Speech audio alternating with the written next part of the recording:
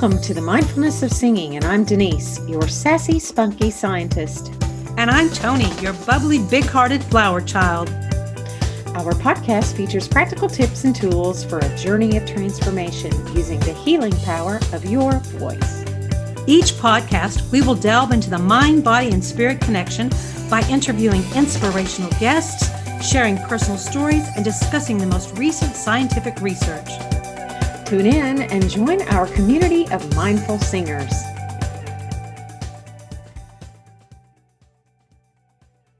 Hey, Tony. Hi.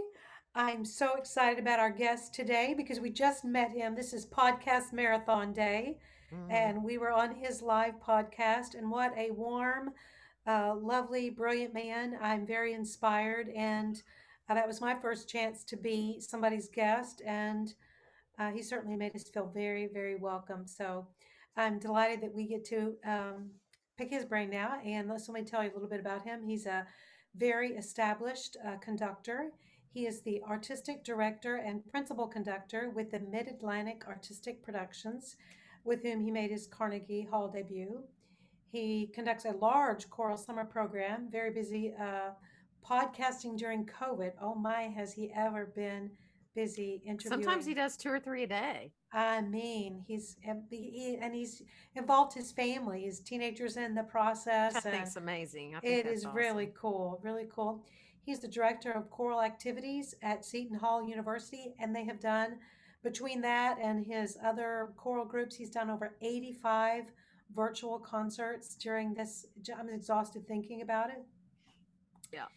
And he's also a talented singer. Again, comes from a background as a singer, as a conductor as well, which is a wonderful, wonderful advantage. And Absolutely. so I think we're going to have a great time again. We already know. Absolutely. Yes. I think that our listeners will love him, and I hope that our professional singers will really listen to his advice. Yes. Because we have some really good questions to ask him as to what our singers should be prepared for auditions, what they should be thinking about when they're, in a professional situation. And if you're young and trying to figure all of that out, this is some really, really good sage advice. So Inside I scoop think from a professional conductor. So we're going to ask him all the questions. So, all right, that's great. Let's bring him on. I guess. Hi, Jason Tramm. We're so happy to have you here from Music Matters, another podcast. Such a pleasure to engage with the podcast community, and musicians are out there, such great things to say and such wonderful platforms. And it's always great to meet people doing wonderful work. Oh, Thank you. And what a special day for us to first be on your podcast and now to have you on ours. This is a first for us, and so thank you. Thank you. It's a podcast marathon. It is. It really is. In so many ways. Between hours, I drove home. I got to get to the next podcast. Anyway, it's kind of crazy day. But so tell us about yourself. Tell us what you do in the music world, and I know Tony has probably written down lots and lots of things, and how you got to Music Matters, how you got to that point. Absolutely. I'll start with a little bit about my artistic journey.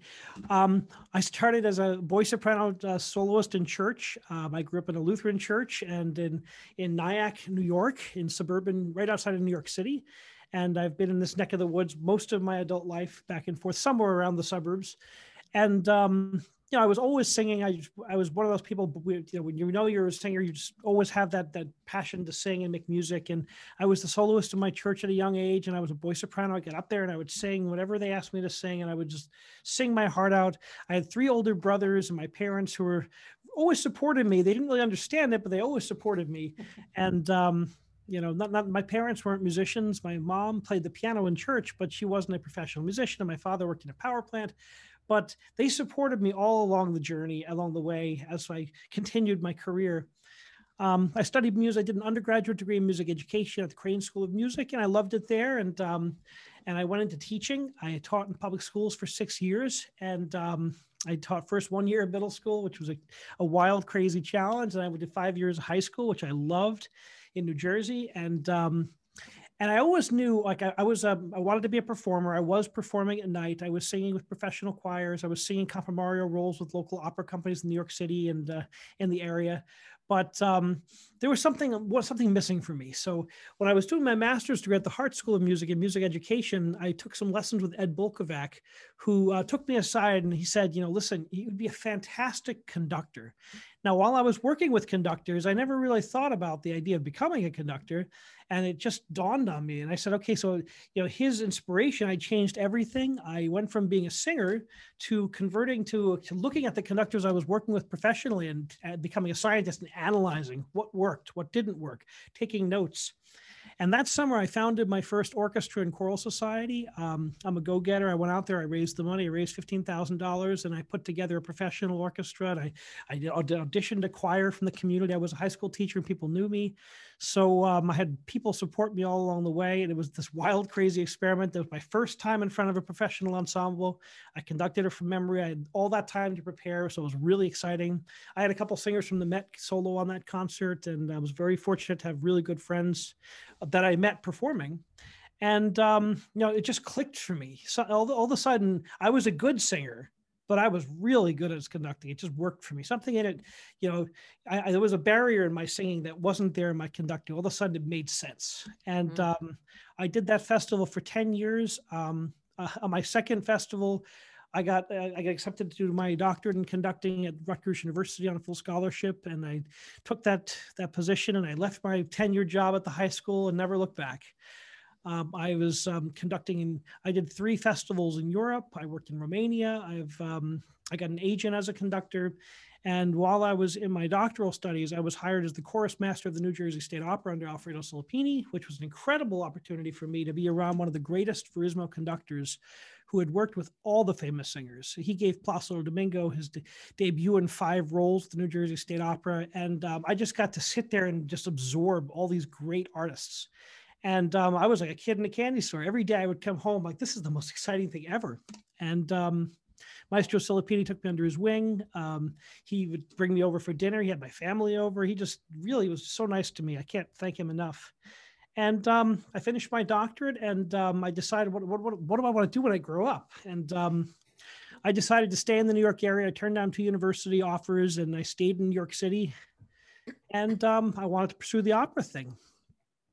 And I did that for, a year. Maestro Filippini passed away. And then I was appointed the music director of the New Jersey State Opera in 2008, which I did for 7 years.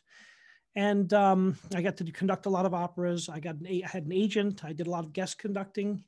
And I was very fortunate to work with so many great artists. I did a national broadcast of Verdi's Requiem and many other projects. And I've been incredibly blessed. Some of the challenges of being a professional artist, the economic crash of 2009 destroyed a lot of the arts, and that was one of the companies that was incredibly impacted.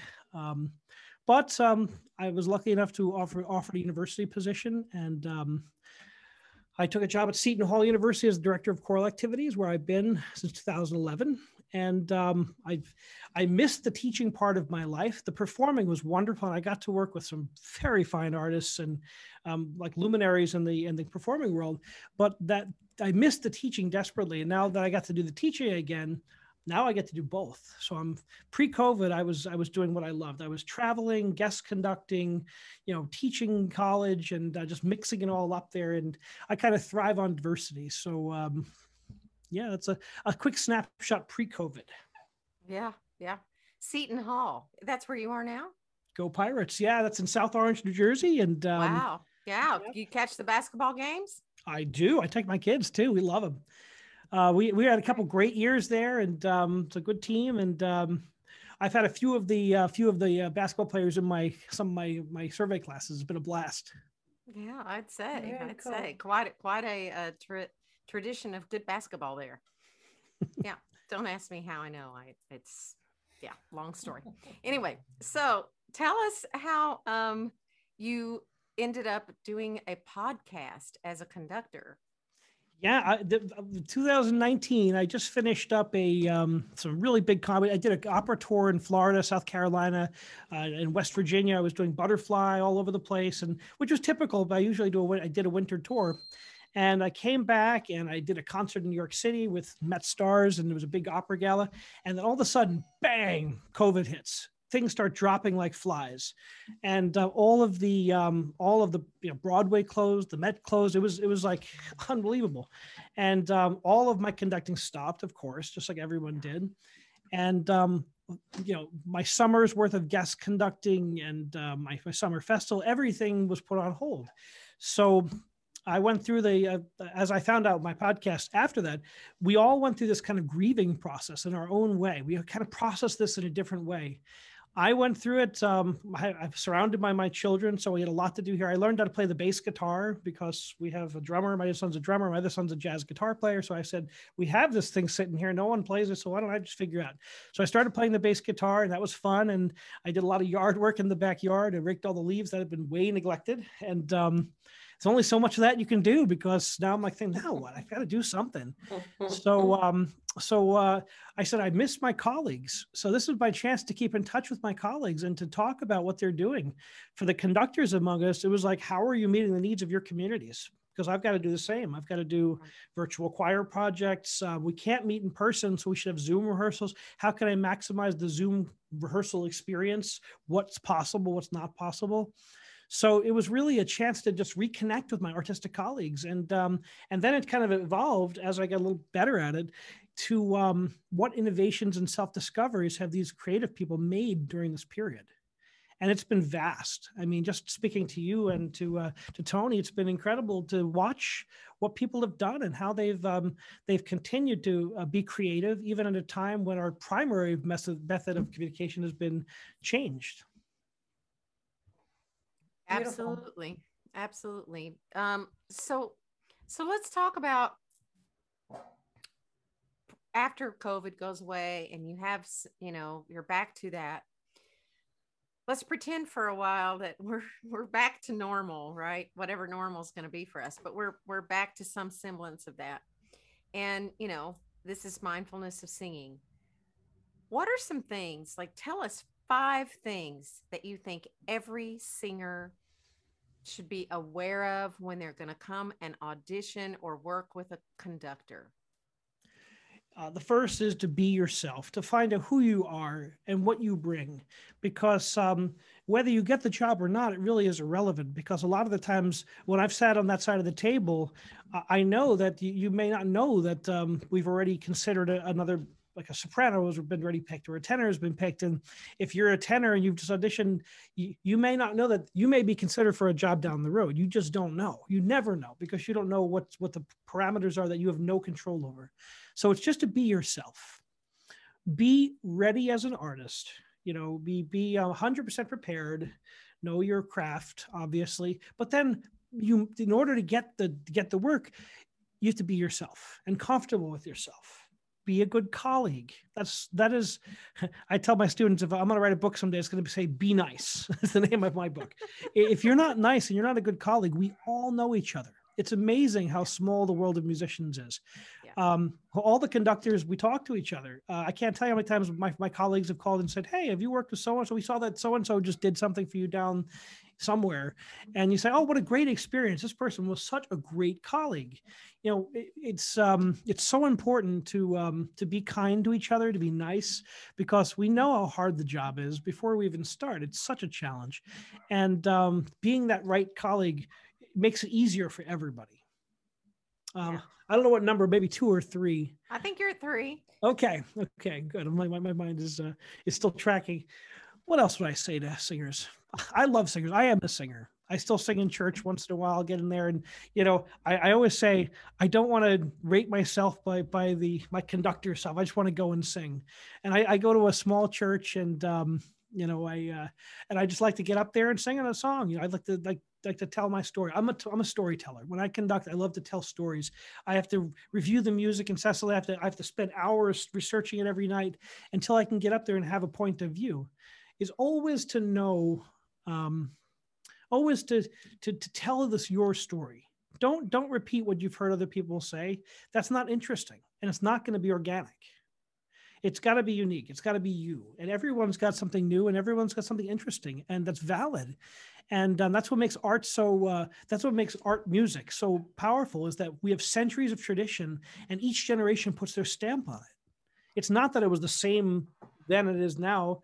I know we're fascinated by the historically informed performance practice, but think about Bach. If we did everything strictly performance practice, we'd have no female singers in Bach.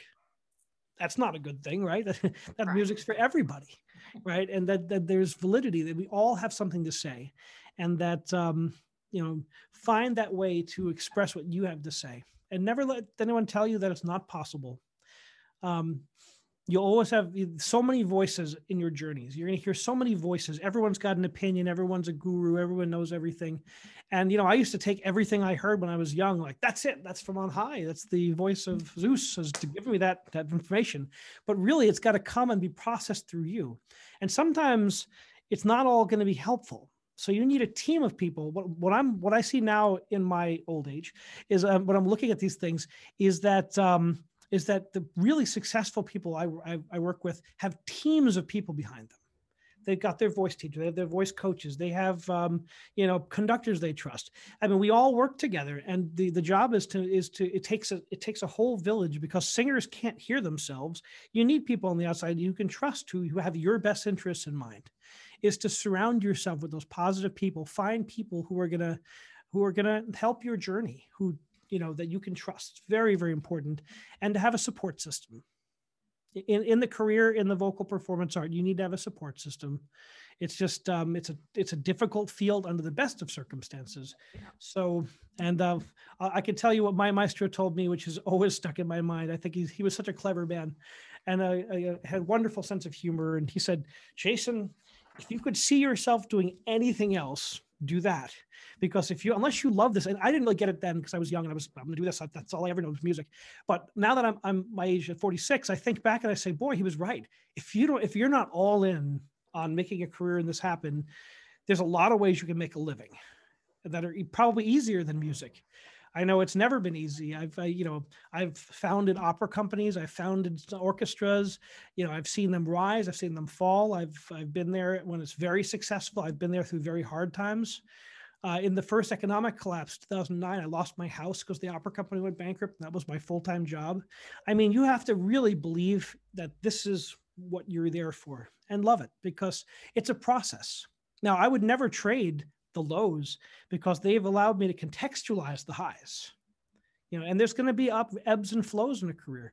Sometimes you're busy, sometimes you're not. Sometimes you're going to be in great vocal health, sometimes you're not. And you've got to be able to negotiate that. Great advice.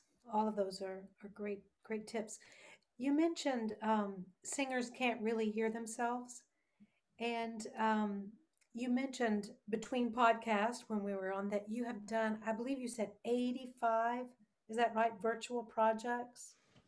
Yes, I run several. I've got several, as conductors tend to do. I've got several affiliations. I've got 2 choral societies. I've got the Morris Choral Society in New Jersey. I've got the Taconic Chorale in Westchester, New York. And I'm the music director of the Ocean Grove Camp Meeting Association in the summer months, where I direct the music at the historic. This is my 15th season coming up at the historic Great Auditorium, which is a special place for me because Caruso sang there 2 recitals, Gali Curci, Rosa Poncel, Lawrence Tibbett. I mean, the opera royalty that have sung there, it's amazing. And I've gotten to do my Verdi Requiem broadcast from there. But we have a huge choral community there, and we couldn't sing last summer, and it was devastating. Every year we do a choir festival in July, the second Sunday, and we usually have 700 singers to 1,000 singers in the choir, 4,000 or 5,000 in the audience. Big, it's really exciting. And that year, 0. So I wasn't going to say we couldn't do music. So I experimented. My son's really into the tech stuff. So we experimented with virtual choirs and trial and error. We started, it took us a while to get comfortable with it, but after I did my first project, and then we did another one with my other choral society, and then by the summer we did weekly virtual choirs with up to 85 singers submitting files from across the world. It was crazy. I mean, I've never worked this hard, and we didn't even have a rehearsal. We had 2 rehearsals a week via Zoom. Crazy. And but people were able to sing who otherwise couldn't sing. So, and it made them feel good. And they really got something out of it. And I would go to me and my organist, Dr. Gordon Turk. He's been the organist at the Great Auditorium for a long time. We'd go to an empty auditorium, 6,500 seats, and with my son, turn on the computer, do a full rehearsal. And I'm like, I hope people are getting something out of this, but they came back every week. And that's really how you know. If they come back, they're probably getting something out of it. So I would try to, I tried to run it like I would do a normal rehearsal, and I couldn't. I had to figure out that it's different, and what you can do pedagogically is very different. But I had a whole summer to figure this out and to kind of tweak it and get better at it. And in the end, we did a choir festival virtually that got thousands of views. We did 5 virtual choir projects on that. We did the hymns. And my professional quartet sang as well. So we had all this stuff going on. We pulled it off. And then this past year, 2 semesters, we've done virtual choir projects with my university, where we rubric the performance. They sent in their videos. I had to prepare guide tracks.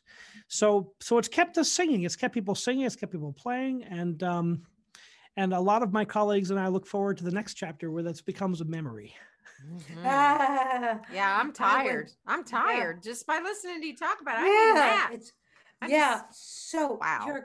I have a question. You're a great person to ask, because it sounds like you have a broad spectrum of people that have been participating in this as far as skill level. Absolutely. So, and most of the things they submitted, I assume, were just takes they did on their phone. Which is hysterical because, I serve an incredibly broad, like I do a lot of professional work, but I also do amateur choral societies, which I love because that's where I was first introduced to music. It was in church and in choral societies. I love that. People always say that amateur, say maybe like with a derogatory spin, but that's not what amateur means. For the love of it. And it's an amazing thing. People come out, and some of my favorite performances in my career have been with the amateur groups because they literally give everything they've got. And it's so exciting. And some of the professional jobs I fly in to do, maybe in Europe, I'll come in there and do it. And it's like showing up at the post office. It's not as like, the people don't, it's their job, it's their livelihood, but it may not be as dedicated. I don't know. It's just a different feeling. I love doing guest conduct. I love showing up in a town and doing an opera, and everyone does their job. But it's just as rewarding to watch people really give and watch them achieve. So now the virtual projects, really fantastic. Like this summer, I have music staff who would submit me their files. Ronald Naldi, who was my tenor in residence at Ocean Grove, he's been at the Metropolitan Opera for 25 seasons as a soloist. He would submit, I had to teach him how to use his iPhone to record these things. I mean, it's hysterical. This is one of the great voices. He covered Domingo. I mean, this guy's one of these great singers. I would teach him how to use his iPhone. And he sent me these things, and it was like, I can't believe this guy is recording on his iPhone, these amazing recordings and putting them on my virtual choirs. But, and then I had just normal people who were, who wanted to be a part of this. And a lot of people, like everyone knows the Eric Whitacre projects, there's 17,000 singers from across the world, but this was more of like a grassroots thing. So people from anywhere. So I said, pass this to your friends who may not have an opportunity to do this. Anyone's welcome. Y'all come. Amazing. And I just love that kind of that anyone can sing. Everyone should sing. And some people couldn't figure out the technology of the phone and having the second device. So we would set up a device in the location where they can come and sing for my son, who'll record them and get them on the cameras. And wow. So with such a diverse spectrum of ability and recording, and having played with recording myself and learning a whole lot during this time, did you have people that were discouraged? I mean, what's the emotional, like, oh my gosh, if they've never recorded? Or did you have people that recorded and they got better as they did it more? Well, they all get better. I mean, that's I tell all my choral societies, you just don't worry about how you sound. Do you like the way you sound on an answering machine? The answer is going to be no. Oh, I sound like that? Yikes. I always hear myself as having a low voice, but I know I don't have a low voice. I mean, I'm a tenor. Me too. You just say it's not the way it is. But we have this, that's why we need that other set of ears to hear us. But people do get better. They master the technology. You learn to say record with one ear on, one ear off, or some version of that, so you can hear yourself and hear the guide track, and how far away to put the microphone so you don't blow out the resolution of the microphone. There's all these things to think about, but people do get better. My college kids have done a great job. They are born with technology. They're comfortable with it, and we're doing one of their projects right now, and it's just like stellar. Like, oh man, these kids just get it. It's pretty impressive. Right. I'm sure all of us will have much more appreciation for a recording studio, having tried to and doing so myself now, kind of late to the game. People jumped in and did this right off the bat. Now I'm like, wow, there's just so much more. And we started using, we started for trial and error. My son was really good with Final Cut Pro. He's a video editor. It's what he's been doing for years. So we tried to edit the sound in Final Cut Pro, and it was a disaster. It was a hot mess. It's not meant to do that. We learned that very quickly, that that's not going to work. That when you get past 5 different voice parts, it turns into a cacophony. So then we learned how to use Audacity, which is a crowdsourced. We did that all summer with Audacity. Now that he's using Final Cut Pro, no, he uses not Logic, but the other one. I forget these. It's You know, what's the Pro big program? Tools? Pro You're talking Tools, yeah. about Pro Tools? He's using Oh. Pro Tools, and Pro Tools is so much better. We're saying, oh, that's why.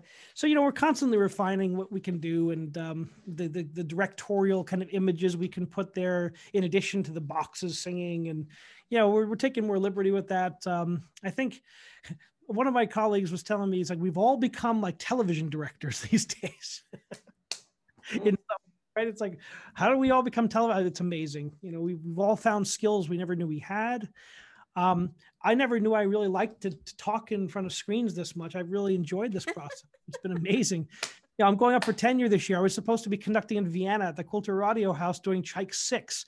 And here I am, like, okay, a lot of my case was like, I've learned how to, tell people about classical music and run interviews and give people inspiration from other artists who have been through this and can speak. And that was a real big part of my case. Yeah, Wow. wow. Yeah, I bet so. Who would have thought? I mean, especially if you've got 1,200 or more 1,300. subscribers, 1,300 and more subscribers. I mean, I think that would be. You never know what really people are good going to find case. interesting. I think, we hit the 900 mark, right? And like, we were stuck there for a while. They having children who are teenagers, but here they keep me informed of what's like, Dad, you've got to be on Instagram. Like, oh, We know. 5,000 friends on Facebook. That's for old people, Dad. I'm like, oh, okay. Yeah, we're so there. We're right with you, Jason. I mean, My when son we're- sat me down and goes, Dad, here's a video. You have to watch a video to learn how to use Instagram. I'm like, oh my God.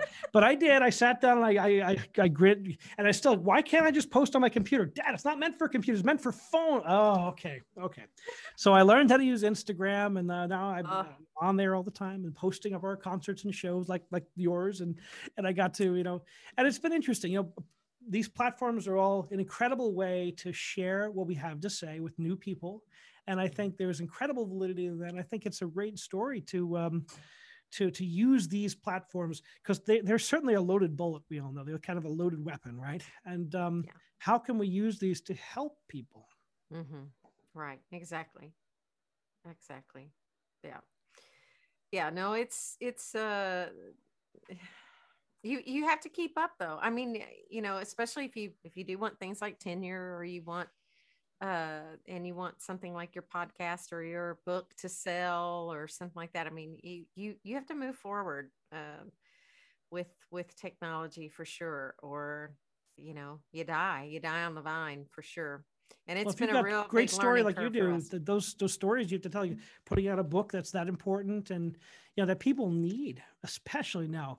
What you do is so important. I mean, keeping people grounded and finding why they do what they do, and to love themselves, and to be able to calm the mind in the midst of all this storm. I mean, more than usual for singers, right? It's hard enough under quote unquote normal circumstances, but now, so Yeah. so. Well, 2020 was a kick in the teeth for sure, in so many, many, many ways. Not just COVID, just so many, many ways. It was a really hard year for all of us. But look at, we've come through it, and we're almost there. People are getting vaccinated, and we're almost there. Just hang I've got on. my second this Thursday, and my Yep. 18-year-old girl, my 16-year-old boy are both getting vaccinated on Thursday as well, their first shots. So it's Yep. getting out there, and I think both of my choral societies, that's been a good straw pull for me. They've all been vaccinated. They're at that age range. They're all been vaccinated. Maybe they're on their second vaccine, but I think we're we're crossing that divide, and hopefully I'm getting a lot of inquiries to do orchestral contracting, choral contracting, and people are starting to ask the questions again. That's the first step back to getting on the stage, is That's lining up right. the funding and the venues and the That's right. long road back. Absolutely. And are you going to, I'm curious, if you are going to go back and do something live with soloists and a chorus and all of that in the fall, let's say by the fall, are you going to inquire as to their vaccination? Well, here's a couple. A bit. I've been on the. I've been on the. I've been an alternate in the faculty senate this year. It's been fascinating to kind of watch these things unfold. Right now, Rutgers University is requiring. They just announced that they're requiring their undergrads and master's students to come back vaccinated, but they can't at the moment require their employees to do it because the vaccine was not approved under normal FDA guidelines. It was approved under emergency guidelines. I believe I've got that right. So they Really? can't legally, from what I understand, require that yet. Wow. They can legally require it for students, but Yes, not because they're legally not employees. Because I'm not, yeah. Interesting. Okay. That's So very interesting. and I think they're in the process of getting the FDA, the official FDA approval, not the emergency provisions for these vaccines. So once that's done, so we all have to follow legal guidelines. That's always the fascinating part. So Sure. yeah. Yeah, I've got concerts this summer. So actually, these are really good questions. I've got the choir festival at Ocean Grove is going to happen this summer. I've already brought in my guest artists, and the contracts are out for my staff. And the singers, who knows what people are going to come, but that age group is going to be vaccinated. So the people people would have come and sung last year. The cowboys among us would have been there, like whatever, we're singing no matter what. Yeah, and they were ready for choir practice as normal last year. And I'm like, oh, hold on, wait a second, folks. Not going to happen. We safety first, right? Right. We don't want a repeat of those events that happened in Washington and Spain. Of course. Right. Well, I think the thing that I'm thinking about is like your audience comfortability, right? That's the question. And if you could print in your program, all performers are vaccinated, then I feel like, people would be more than happy to buy a ticket and more than happy to come and be there in person because, we have been called super spreaders, right? So here's the strangeness. I have of course got vaccinated as soon as I could, and I can't wait to be back on the stage doing what we're meant to be doing. But my kids have been in school the whole time remotely, and then back in person, then remotely. My daughter's been in quarantine 3 times. She had to miss she was the starting goalie of her field hockey team, and she went to school one day, and then she was exposed, and she had to miss the final game of her state season. Anyway, this has been a terrible year for us all back and forth with those. But they didn't cancel football. Football wasn't a super spreader event. They were outside bashing on each other. Right. And they were, I've seen spit fly during football. You think? They're rounding into each other at top maximum speed, right? Yeah, I'm sure their mouths are closed when they're, going. How about defense in basketball? I was watching lots of basketball games. They weren't socially distancing as they were playing defense, and they weren't wearing masks either. It's such a strange thing to me when I see there's definitely an inconsistency. It's like, I don't think singing is any more dangerous than basketball. It's just that now those groups that people died and got very sick, they were close together, and they had a 2.5-hour rehearsal, very close together in a normal singer terms. They weren't socially distanced. They weren't masked up. They were probably in a small room where no airflow, overturn could happen either. That's a huge set of things. Like my summer job is basically open air. The doors slide open. It's 50% open air. So there's a breeze coming through. So it's very fast air filtration, and it's gigantic. So I can put them all over the building if we have to. We'll do whatever we have to do to make it work. And I'm sure you can, with a large facility as that, they're far away from the singers. The singers can't possibly spit on them. They can try, but it's so far away. And then we all wore masks.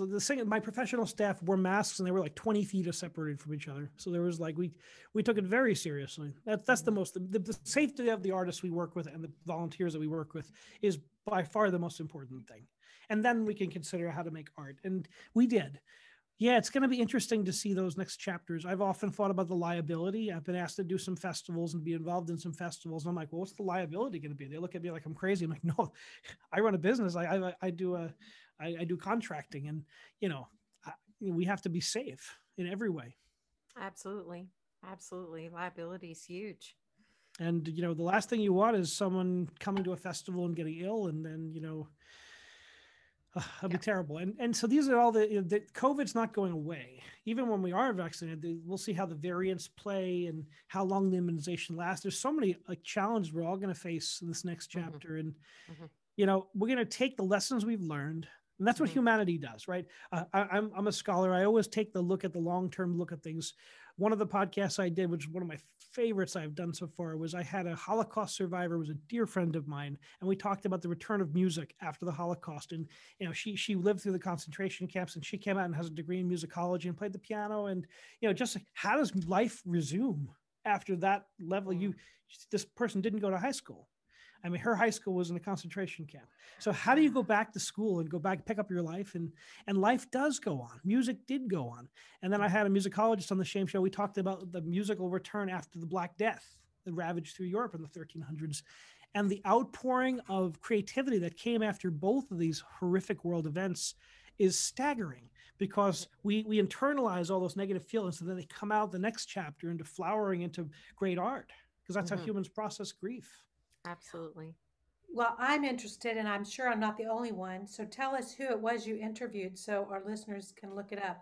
Who was the Holocaust survivor? My dear friend Luna Kaufman, who is, she wrote a book called Luna's Life. And I'm honored to be in that book. She's on her third revision. I'm in the last revision. We did my debut on NJ PAC. We worked together on that. We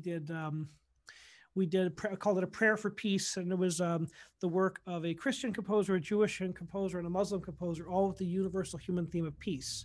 And I did Vaughan Williams's Dona Nobis Pacem. I did Bernstein's Chichester Psalms, and Adnan Sagan, Yunus Emery, a selection from Yunus Emery. So it was just fascinating to see how these different Abrahamic faiths dealt with the addition, this ideas of peace.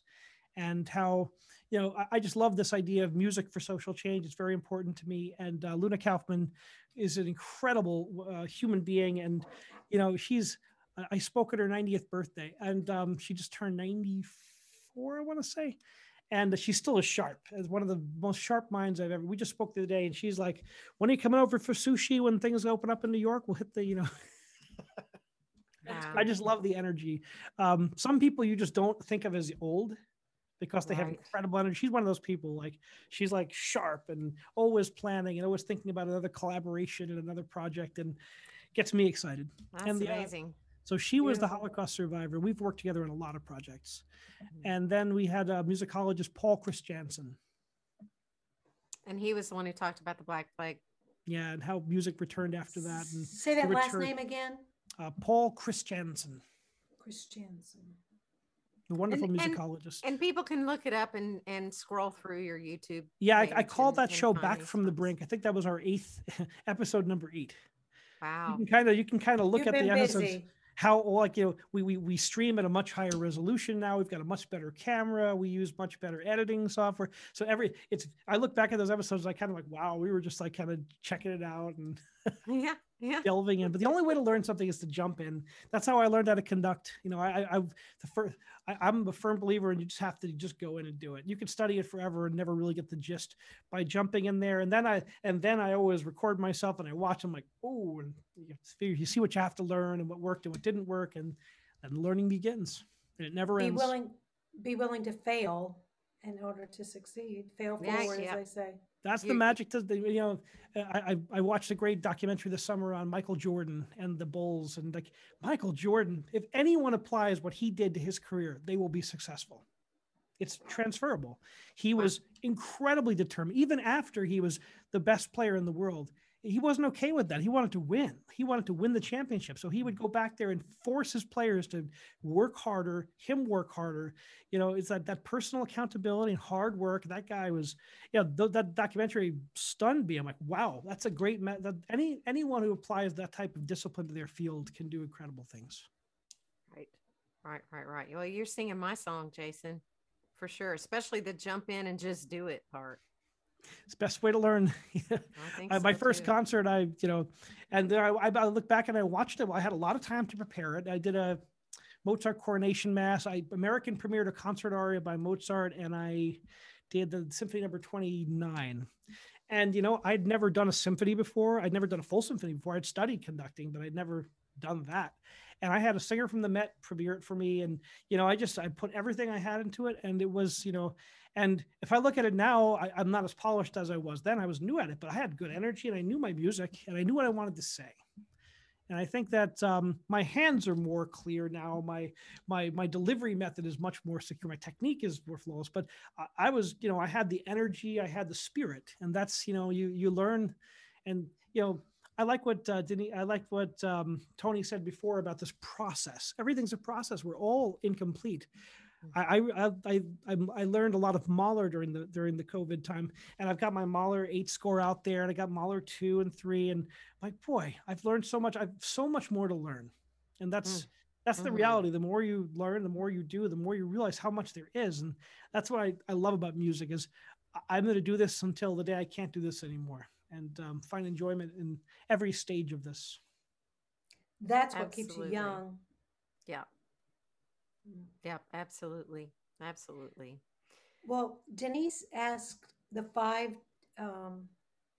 tips you would give singers for when this is over and they're getting to audition for a conductor and they've listened to you and gotten some words of wisdom. And that was on my list too. And so I'm going to tweak it slightly different to say, is there a common singer tell that you see you wish you could tell all singers, stop doing this, we see through this, or some tip type of advice along that way that you see in auditions, or maybe in auditions? Okay, in auditions, certainly, like clearing your throat, or I'm not feeling well today. We all know that no one's feeling 100%, but most of the time you're not going to be 100%. And, you're always going to have to sing with sinus problems and with allergies, and your taxi was late and the dog ate your homework. And that's just, it's like, just be yourself, walk in there and believe it. You always have to have 100% confidence in what you're doing. Just, even if you don't feel that at the moment, you have to kind of be in that zone. Clear. I just watched the movie with my son, my 16-year-old son, and we were watching For Love of the Game. It's an old Kevin Costner movie, and I just love it. He's in front of 50,000 fans in Yankee Stadium about to pitch baseball, and he's an old-timer legend, and he turns off everything around him. Like they use this over and over, this metaphor. He can tune out everything happening around him, and he can only focus on what's going on in front of him. And I think that level of focus and concentration is the same. With the singers, it's like, tell the story. What is this aria about? I will forgive a little bit of technical, we'll forgive a little bit of that. We'll forgive, something that's not perfect. But if you're exciting, if you've got something to say, know the story, tell the story, be expressive. Beautiful. Good advice. Yeah, that's great. Don't make excuses. It's kind of weird one. Good advice. Tell the story. I love that. That's what I love about what I do for a living. When I get to conduct, like a symphony is a story. That's all it is a story. And you've got to know the backstory. You've got to know where Mozart was when he wrote this and why he wrote. Who is the commission for? What is the phrase structure analysis of the piece, the harmonic analysis? What's interesting about this piece? Because everyone's a different world. And in order for you to tell that story, you have to know the world. You've got to have opinions on the phrases before you get in front of musicians. So to do that work, and that's the fun work. That's the fun stuff. If you're preparing a role, who sang that role before? Who are the major interpreters? Has it changed through the revision process? To know these things is really to understand and to walk in that, it's part of your research, part of the knowledge. Who is the character? What was what were I always say that music's like an amber that traps everything around society around into it. So like when you're doing a Mozart piece, you have to know about the Enlightenment. You have to know about what the currents are happening because it's in that music. It's part of the amber. It's like the Jurassic Park image with the mosquito and they recreate the dinosaurs. Well, you can recreate the society in a way by listening to the music. You can hear some of the philosophy, whether it's the Enlightenment or the Baroque. You can kind of hear what was going on. And that's, to me, the magic of music, whether it's pop music or whether it's art music. It always captures what's going on in society. Absolutely. Absolutely. Very true. Well, you've given us lots of great nuggets to chew on. And yes, thank you so much, Jason, for your time. It's been a pleasure to speak to both of you. You're both very and inspirational. Your wisdom. And I can't your wait business. to hear more of your podcasts. Well, thank you. Thank Us too. you. I'm going Yours back and too.